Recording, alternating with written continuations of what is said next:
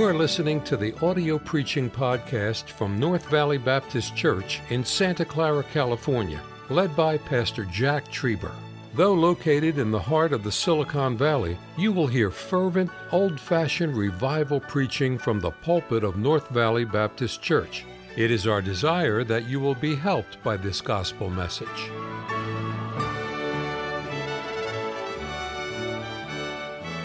We're in the book of Ezra. And for those of you that are visiting, Wednesday night sort of like a class. And I don't mind it if you want to jot some notes down. In fact, I kind of like it when you do that. Ezra in the Old Testament, let me just tell you what we're doing. It's page 529 in my Bible. Follows all the double books, 1st and 2nd Samuel, 1st and 2nd Kings, 1st and 2nd Chronicles, and then Ezra. It's a little book, 10 chapters. Ezra covers about 80 years. And there are a couple different kings that are risen up in this time. We'll look at those tonight and what's happening with Ezra. In my other Bible, I've started using this Bible this year. This Bible, I put at the head of every book a letter R. And I have a word that says, okay, this book deals with this subject. My other Bible, I didn't do it that way, but I'm trying to have enough R's. I have enough R's, and I have enough for the 66 books of the Bible. But every week, we're giving you just a synopsis, a brief thought about what is this book about, so that when we get in that Bible reading schedule, we'll have a little bit more awareness. And this is a very obvious book because we won't go with this same word next week with this letter R, but we could, because Ezra, Nehemiah, and Esther all go together. There's some fellows that are prophesying to these people at the same time, Malachi and Haggai and Zechariah, to mention two. So they're writing back to these people at that time. It's the same era. But these three books go together as a unit. But we call this one tonight the letter R. You got it? Okay. Genesis was ruin, R-U-I-N, and Exodus was to remove, and Leviticus was righteousness, and Genesis, Exodus, Leviticus, Numbers. Numbers. What would Numbers? Roll book. It's just the roll of all the names. Deuteronomy, that word Deuteronomy means the words, so we said remarks. Deuteronomy, what's the next book? Joshua. That's a region. They were capturing all these cities, that region. Judges was rulers. We know that. All those judges that ruled over Jerusalem. Joshua, Judges, Ruth. That's a hard one for an R. Ruth is Ruth. You got it? That could have been a good one for redemption, but I'm saving redemption. What's after Ruth? Ruth. 1st, 2nd Samuel? I know it is, because 1 Samuel, we talked about these three. Let me take a little look, see. Yeah, reign. And 1st and 2nd Kings was royalty. And 1st and 2nd Chronicles was a review. And Brother Burcham helped us so much on that one. 1st, 2nd Chronicles, just reviewing all that took place in those other four books. And then last week in that review, we noticed that there were 19 kings of Israel, all did wrong. And there are 19 kings of Judah. And some of them did right. We looked at those kings last week. Well, tonight, Ezra, it is a post-exile book. It's after the exile. They had been moved into exile. They're there all those years. Look what the Bible says in chapter 1, verse 1. I'll give you the R in a minute. Now, in the first year of Cyrus, king of Persia. Brother Jay Jose, where are you at tonight? Brother Jay's back there, and I said, he and his wife were walking up, and I said, you know what it is? Well, I can't remember your maiden name. And I just read it right there, Persia. And it's this land of Persia. The word of the Lord by the mouth of Jeremiah might be fulfilled. The Lord stirred up the spirit of Cyrus, king of Persia. We have no indication that Cyrus was what we'd call a modern, a New Testament word, Christian, but he was not a righteous man of God. But God stirred up this king, this president, to help the people of God. God did it. God used a donkey in the Old Testament. And God used a child. God used an illegitimate son to be a great king, a great judge. God can do anything he wants to do. And God chose to use Cyrus, and Cyrus chose to obey God. And the Bible says, thus saith, verse 2, the king Cyrus of Persia, the Lord God of heaven hath given me all the kingdoms of the earth, and hath charged me to build him a house at Jerusalem, which is in Judah. And it said, who is there among you, all his people? His God be with him, and let him go up to Jerusalem, which is in Judah, and build the house of the Lord God of Israel. He is the God which is in Jerusalem. And whosoever remaineth in any place where he sojourneth, let the men of his place help him with silver, with gold, and with goods and beasts, and besides freewill offering. And now God is going to take these people that have been in exile. Nehemiah did not leave immediately. We'll find next week he left because God raised him up for a project. He was a cupbearer for the king, and he stayed in that position. And he was employed by the king. He had to get permission to leave. But here, there's a man by the name of Ezra, and Ezra was in captivity, and he is going to lead in this book 50,000 Jews back to Jerusalem. So it's very obvious the hour would be returned. You know, the Bible says in the last days, they're going to come from everywhere to Jerusalem again. And you know that Israel is exploding over the last 30 years, and people are coming from all over the world back, because that's where God says that he'll want his people in the last moments. And here we have Ezra tonight, this post-captivity book, and he's going to lead the people back. Chapters 1 through 6 is the return under Zerubbabel. We won't go there tonight, but as you get in that text, you'll see that he was leading the children of back into Israel. I do want you to see, however, chapter 2, verse 1. Now, these are the children of the province that went up out of captivity, of those which had been carried away, whom Nebuchadnezzar, the king of Babylon, had carried away into Babylon. And they came again to Jerusalem. That's about I was reading an author, and he said it's about a 7,000-mile trip. I said, that can't be true. I know my geography in that region, and so I looked it up, and I even asked Sister Siri. Now, she gave me how the crow flies, but it's about 7,000 miles away. And those Jews, 50,000, had to make their way back to Jerusalem under Zerubbabel. And in chapters 1 through 6, you'll see that. But then you'll see in chapter number 7, and that's where I'd like you to pick it up with me tonight. And, you know, as you stop by on chapter 4, you'll see that the adversaries, they hindered the people. They were working. They were going to build this tabernacle, this temple again. Isn't it amazing? They said in verse 2, these that were going to, verse 1 calls them adversaries. They heard they were going to build the temple. And they said, verse 2, let us build with you. We seek your God. Verse 3, ye have nothing to do with us. And so they tried to, verse 4, weaken the hands of God's people. And number 5, they hired counselors to frustrate the purposes. And they got the authorities under Artaxerxes to write letters and to, in verse 23, suspend the work. In verse 24 of chapter 4, then ceased the work of the house of God, which is at Jerusalem. So it ceased the second year of the reign of Darius, king of Persia.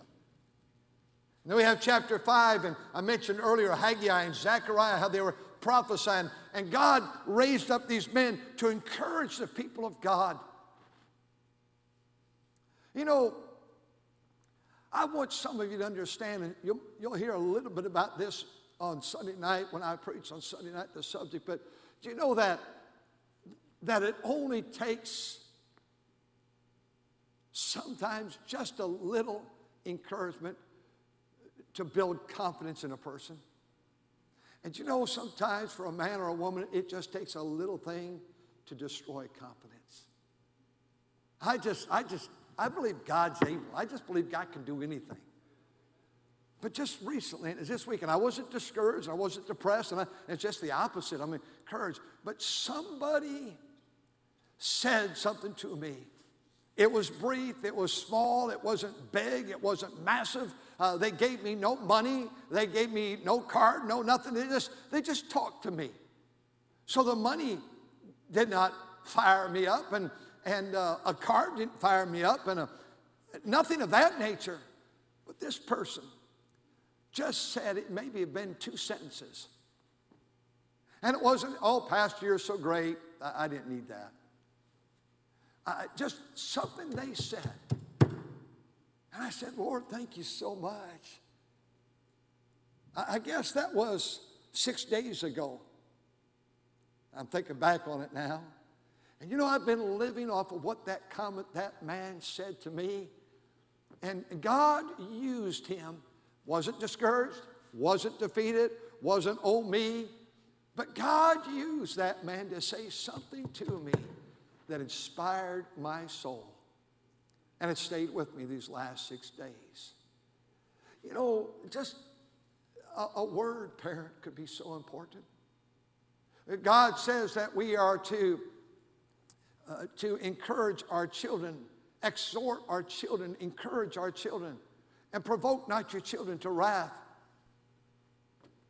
Mothers and dads, I had to take psychology in college and all those subjects, logic and psychology and this and that. And I took psychology, and I had to read a book. And I read a book, and a man said this. He's been long dead.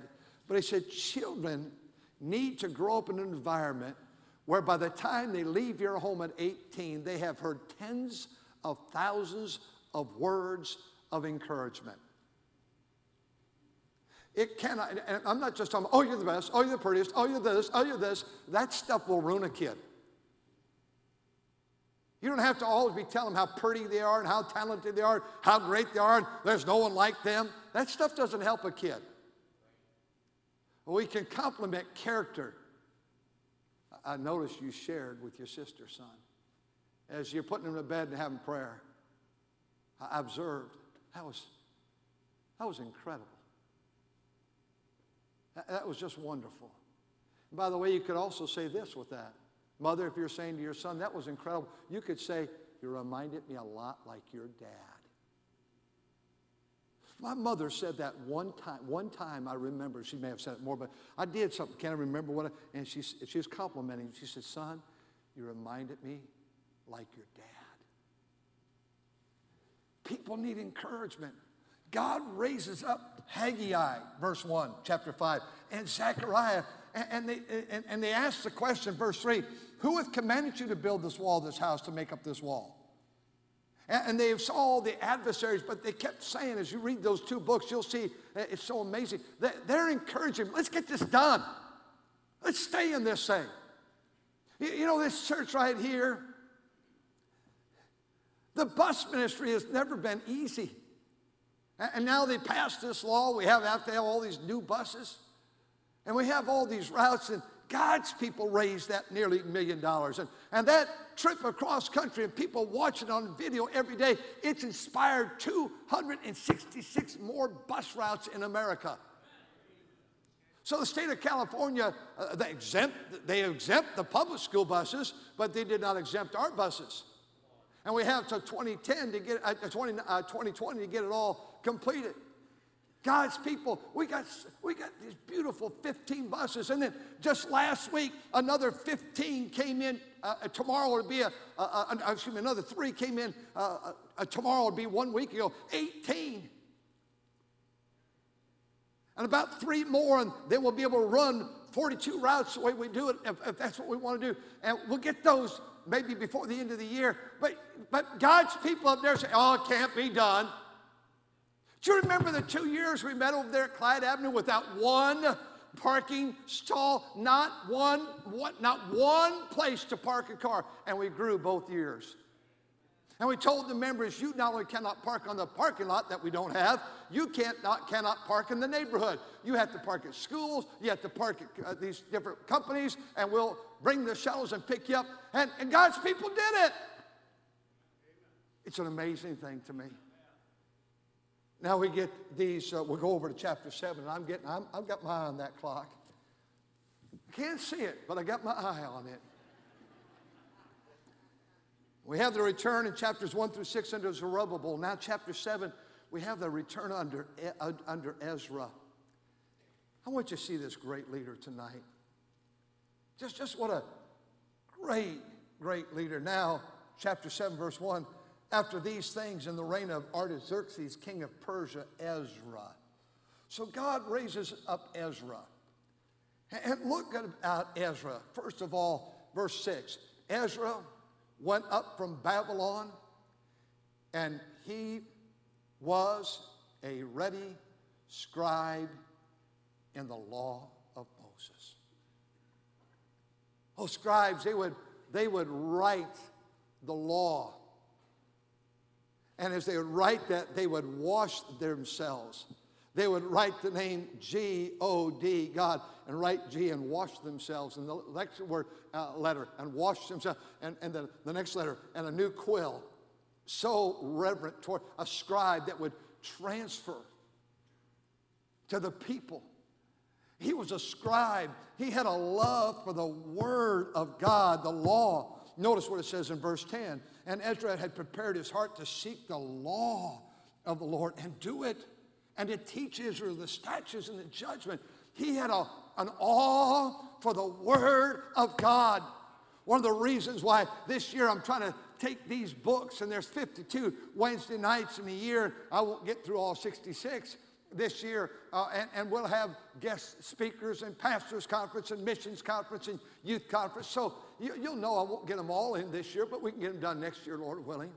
And my goal is to have you and me as well so understand this book or the books we're reading, that next time we come through and say, oh yeah, this is the one of 3 books where they're returning. They're coming back, 50,000 of them, and they're coming back to Jerusalem. They were discouraged on the way, but God sent them Ezra. Ezra loved the Bible. I'm using a New Testament word. They loved the law. I love the old Bible, the precious old Bible. The light on my pathway to guide. It keeps me so happy, always so happy. In this day in which we live, if you find encouragement in the news, you'll be discouraged. It's discouraging. But there's power in this book. God can do so much. He can convict us with this book. He can comfort us with this book.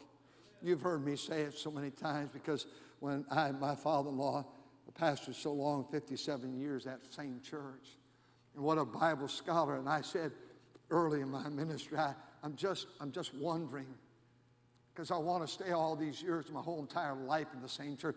I'm wondering, does it ever get, not boring, but where you can't get anything out of the Word of God? I mean, can you imagine taking a science book and preaching it from it, Sunday school, Sunday morning, Sunday night, Wednesday night, and doing that for 44 years? You try to get something out of a science book for 44 years. And then bring somebody else in for a revival and you say, here's your science book, preach from the science book. And then you have a missions conference, here's your text, we want you to use the science book. Those books, though they're valuable, they're dead. But this is alive. And I'm so thankful for the Word of God. And it's an amazing thing as we look at the Word of God. I could get 10 preachers up here and assign them all the same text, and not one of them would preach the same message. I recall that first Sunday here, February of 1976. we had just a handful, 20-some people there, and it was raining that morning. And I stood up and preached that morning. I thought I'd preach something I really knew, had to be familiar, and I preached John 3:16. And God gave us 5 adults to get saved that day. It was a wonderful day. It's just an amazing thing. But you know, I later found out I really didn't know much about John 3:16. And then I preached a series on John 3:16, every 2 words. For God so loved the world, he gave his Son, begotten Son, that whosoever believeth him in him should not perish. And a whole series every Sunday, I'll never forget. And that came, and you know, after that series, if I brought Brother Martinez up and said, hey, preach John 3:16 without knowing what I preached, he'd have an entire different look on the verse. One interpretation, many applications.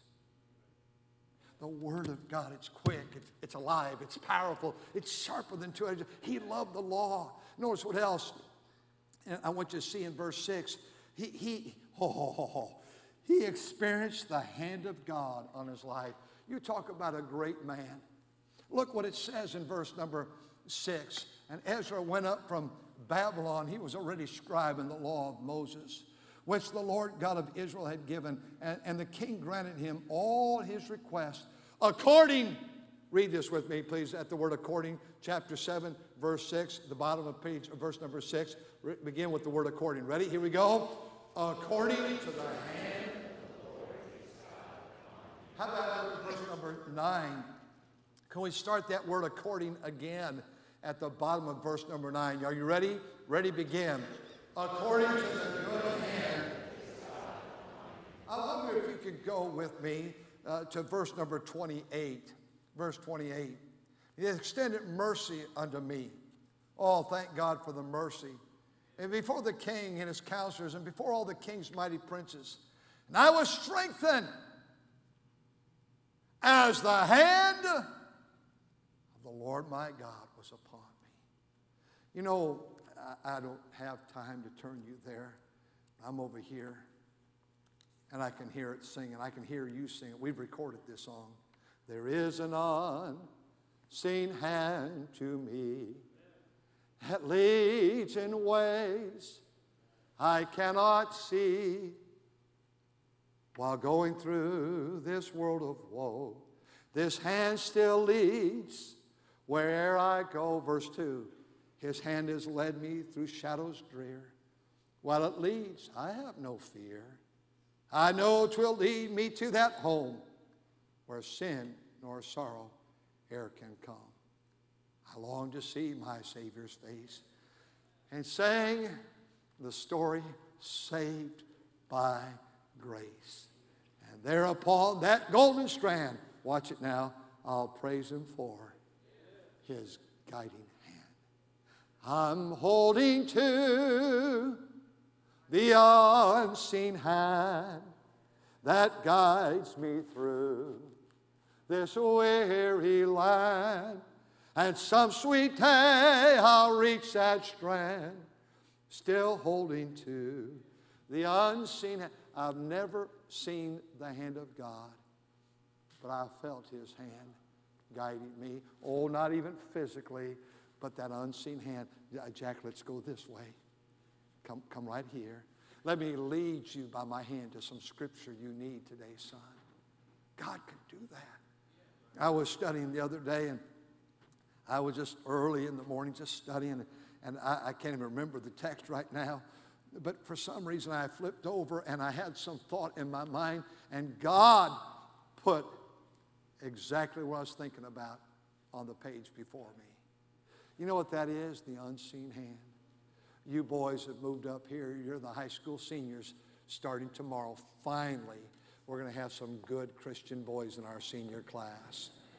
We got rid of those old fellows, those riffraff, and I'm surprised they're even going to graduate Friday. We're going to miss that senior class. But like every year, we have a good one coming. right behind them. Last year's class, a year ago, I thought, my goodness, this was the ultimate. And then this one came in, it's the ultimate again.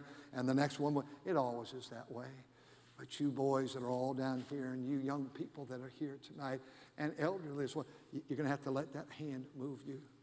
Don't do anything if the hand of God is not moving you. I believe so much what I preach Sunday night. I really believe it. Wait.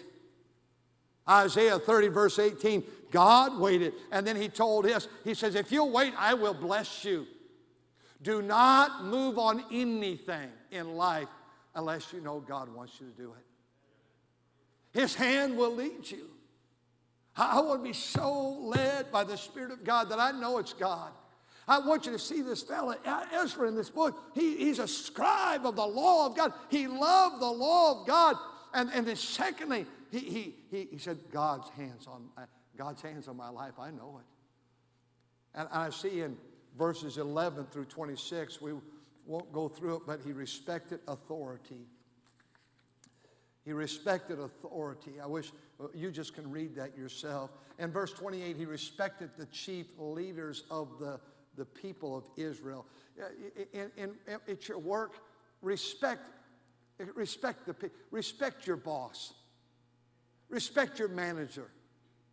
Don't fight him. Or fight her. Don't yell. Don't debate. Don't be a poor attitude. Don't create the insurrection. You say, well, they're not doing it right. I have no idea. You're not the boss because they didn't ask you, and there's a reason why they did not ask you. And if you are so capable, you'll rise to the top, and then you can be the one that makes the decision. He respected authority. He respected the chief men, he says. He respected chapter 8, verses 15 through 20, the people of God. Don't ever anybody try to criticize the people of God to me. Well, they're all a bunch of hypocrites. Oh, really? And I feel like saying, I'm looking at you. You're about the only hypocrite I see around here right now. Don't be so hard on God's people. Well, they're all a bunch of phonies and cover up and, you know, I'm sure there's some, but, well, I don't see that. I see a lot of weak Christians. We've all been weak. I see a lot of us that have made decisions that weren't the right decisions. And that's so very frustrating as a pastor when I'm thinking, I believe I'm being led of God and only realize I think I missed it. It's very disillusioning when I make a wrong decision. Fred, come on. Be careful with being a know-it-all, and you're the perfect one, all these other Christians. You know how teenagers are nowadays. Don't get me started there.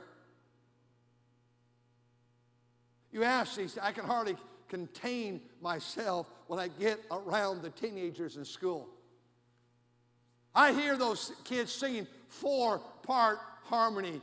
And I don't sing one song and prayer and let's do this little Bible thing. No, they love to sing. And don't tell me how bad, yeah, you know, teenagers, the ones that like hard preaching. The ones that are trying to go soul winning, trying to learn how to do that know about soul winning more than at their age than I ever knew after graduating from a Bible college. Is that the ones you're talking about? The ones that have learned to save money, the ones that have learned to love people, work on bus routes, the ones that work around here, those teenagers, the one that has a CD out with the choir that the teen choir made. I played on the radio station the other day. That's the crowd. Yeah, you know how these Christian teenagers, you know how these little kids are. These little elementary kids, they're all a bunch of, and come with me to elementary chapel and hear them sing, early in the morning, little children pray, and again at noontime, and the close of day. Look what I preached on prayer in a prayer journal to these little kids. And I encouraged them. And All the elementary teachers had them make prayer journals for the summer. A couple of your kids showed me theirs. Very sacred. I have a prayer journal I'd never show anybody. And I saw the things that those kids, you know what? Some of those little kids will lie, like all of them. And some will do wrong, like all of them. I'll take those little Christian school kids any day of the week. Those little kindergarten kids, they crack me up. Elementary, that was such a big deal. That their cap and gown, they look so beautiful today. I'm telling you, friend, he had a respect for the people of God. I hope I don't get old and become a crankcase. Old people become very kind are a pain. I know we're out of time. I find in chapter 8, let's go there, chapter 8, verse 21. I find that, number 6, he was very spiritual. Look at verse 21, chapter 8. Then I proclaimed a fast. We're going to do without food. We're going to pray. And he did it, and he said to seek him a right way for us and for our little ones and for our substance. And verse 22, the hand of our God is upon them all for good that seek him. So, verse 23, so we fasted. I want to challenge you. I don't know how we can make decisions without fasting. Maybe you're fasting, and I know some of you, your metabolism, you have to have some type of nourishment. I understand that. And I'm not really much for, I know college students need to learn to fast, but I don't really encourage it a lot. They're working a 40-hour-a-week job. They go to school full-time. They're in the ministry. They need nourishment. They're sleeping small schedules or short schedules. But here's a summer.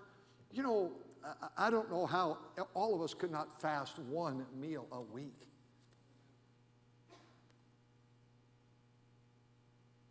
I could not pastor this church without fasting. I know that unless there's a medical reason, I think almost all of us could maybe do without lunch one time a week. To do what? Pray for our little ones. Our little ones. How can I saw a little kid out here, he fell tonight he was with his mom so she can sue the dad. I made sure of that, they can sue one another. But he's got a little, he saw me, he came to me, little guy, I won't name, big old goose egg. Right out here, just a big old goose egg. I'm telling you now, a lawyer's going to call and say, who's that kid? But that little guy, I held him.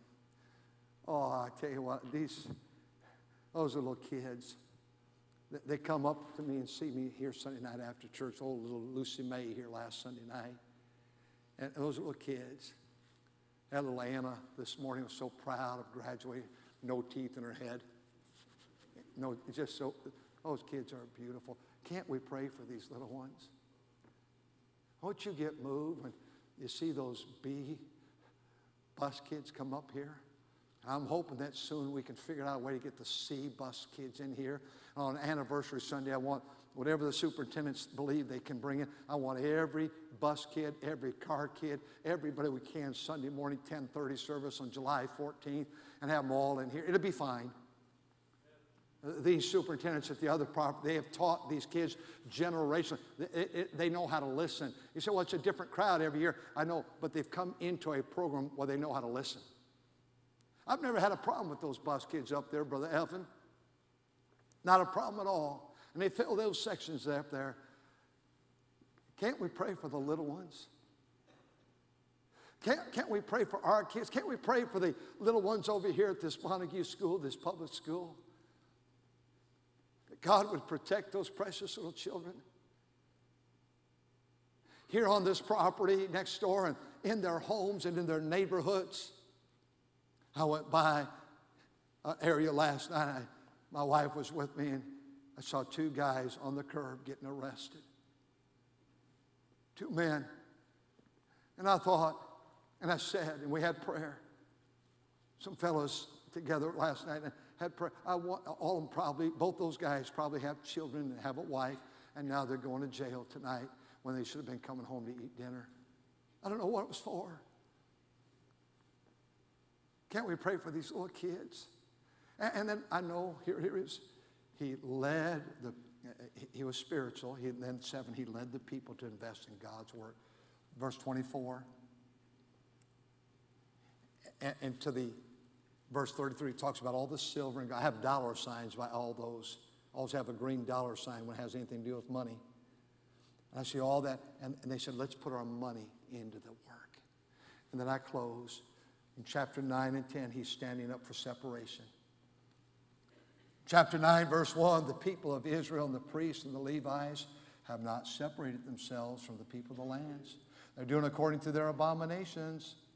And he lists the people. They follow it. Verse 2, so that the holy seed have mingled themselves with the people of those lands. And he said, you have not guarded your influences.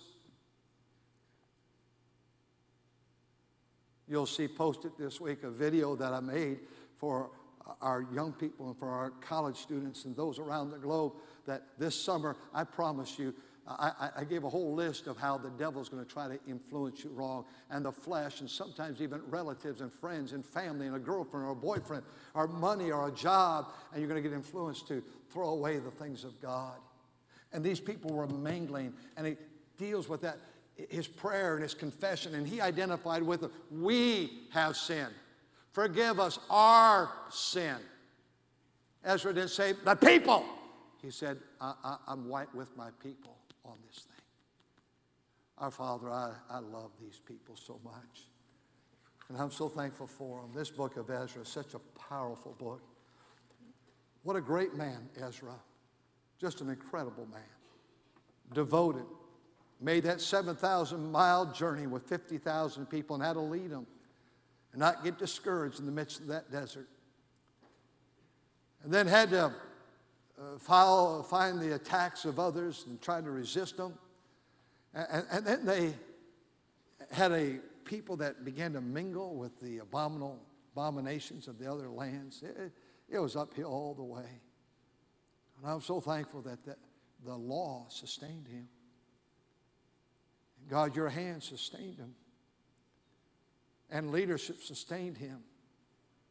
And a spiritual life sustained him. And the great victories that were won. Thank you for listening to the audio preaching podcast from North Valley Baptist Church in Santa Clara, California, led by Pastor Jack Trieber. For more information about our ministry or to find out how to get in contact with us, visit our website at nvbc.org. May God bless you as you serve Him this week.